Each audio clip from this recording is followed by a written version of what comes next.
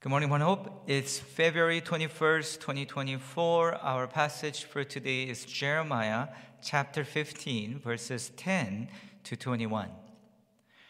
Today's passage is found in chapters 14, 15, which is one section, and this section is the sixth sermon of Jeremiah. And from the beginning of chapter 14 all the way to the first half of chapter 15, we find three intercessory prayers of Jeremiah. Jeremiah prays three times. Why? Because God keeps saying, I will not hear your prayer. What was Jeremiah's prayer? Please do not bring judgment upon Judah. But God keeps saying, I am going to bring judgment, and your prayer will not stop it. In fact, God even says, don't even pray for the people of Judah any longer. And Jeremiah says, well, it's the false teachers, prophets that lie to the people, and people are deceived. So judge the false prophets, but not the people. But God says, no, I will judge them also, because they have bought into the lies of the false prophets. We won't look at all three prayers, but let's just look at the final third prayer of Jeremiah in chapter 14. Verse 20, 21, we acknowledge our wickedness, Lord, and the guilt of our ancestors. We have indeed sinned against you. For the sake of your name, do not despise us. Do not dishonor your glorious throne. Remember your covenant with us and do not break it. Verse 22, therefore, our hope is in you, for you are the one who does all this. See how earnest and how heartfelt his prayer is. With this kind of prayer, we would think, and you would think, that God would surely listen to Jeremiah's prayer, but God doesn't. He even says in chapter 15, you will read that for yourself, even Moses and Samuel were to bring this request, I will still not listen to it, he says.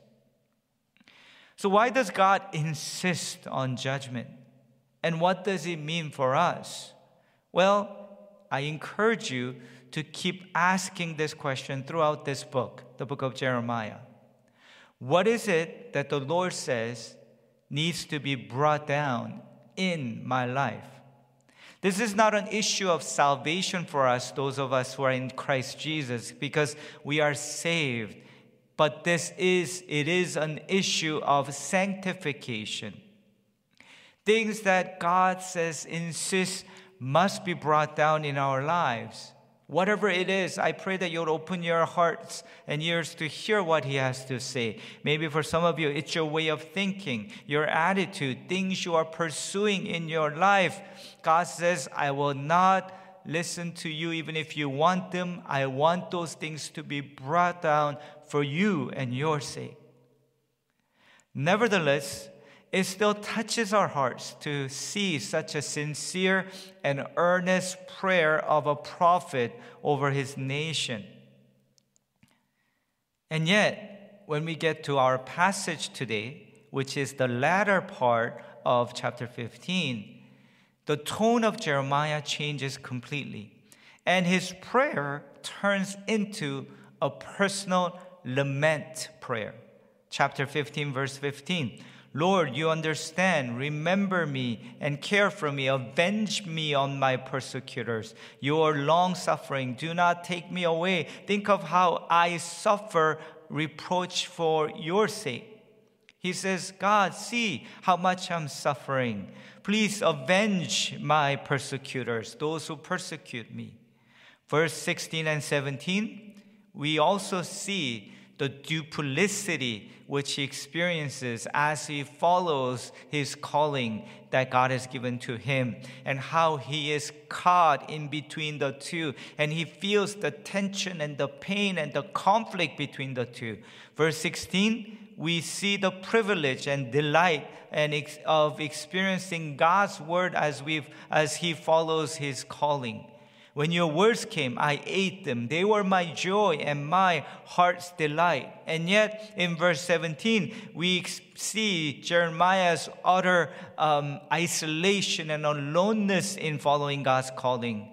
I never sat in the company of revelers, never made merry with them. I sat alone because your hand was on me and you had filled me with indignation. We experience the same as we follow the calling that God has given to us. On one hand, we experience the privilege and the joy of experiencing God's word as if we're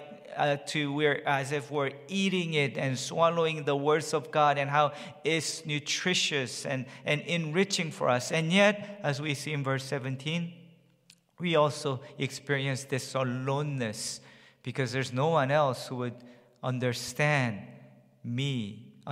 us as we follow in His calling. And then in verse 18, Jeremiah says, it's too painful. Why is my pain unending? And he complains, he laments. Well, in such moments, what does God do for Jeremiah?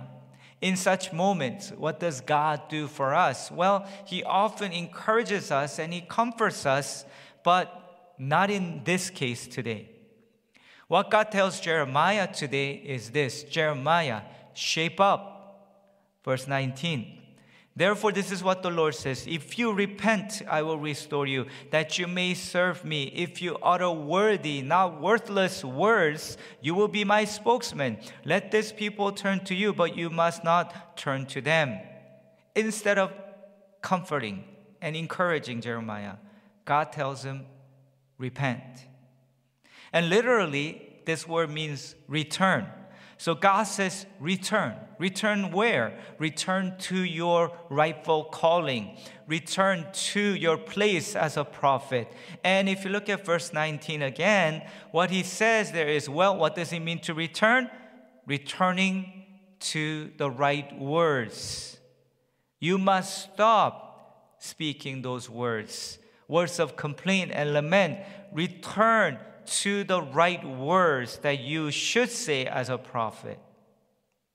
Well, friends, the topic of our tongue is one that I opened up in our community last fall. And I also share with you through a series on it. And then I said to all of us that we will continue to touch on this theme of our tongue every year here on end until God says stop, because it's something that is so crucial for us in our journey as Christians and followers of Christ. Well, throughout our morning podcast, as we go through the entire Bible, whenever we come across this topic, I will mention it to you, as I do today, because it's so important.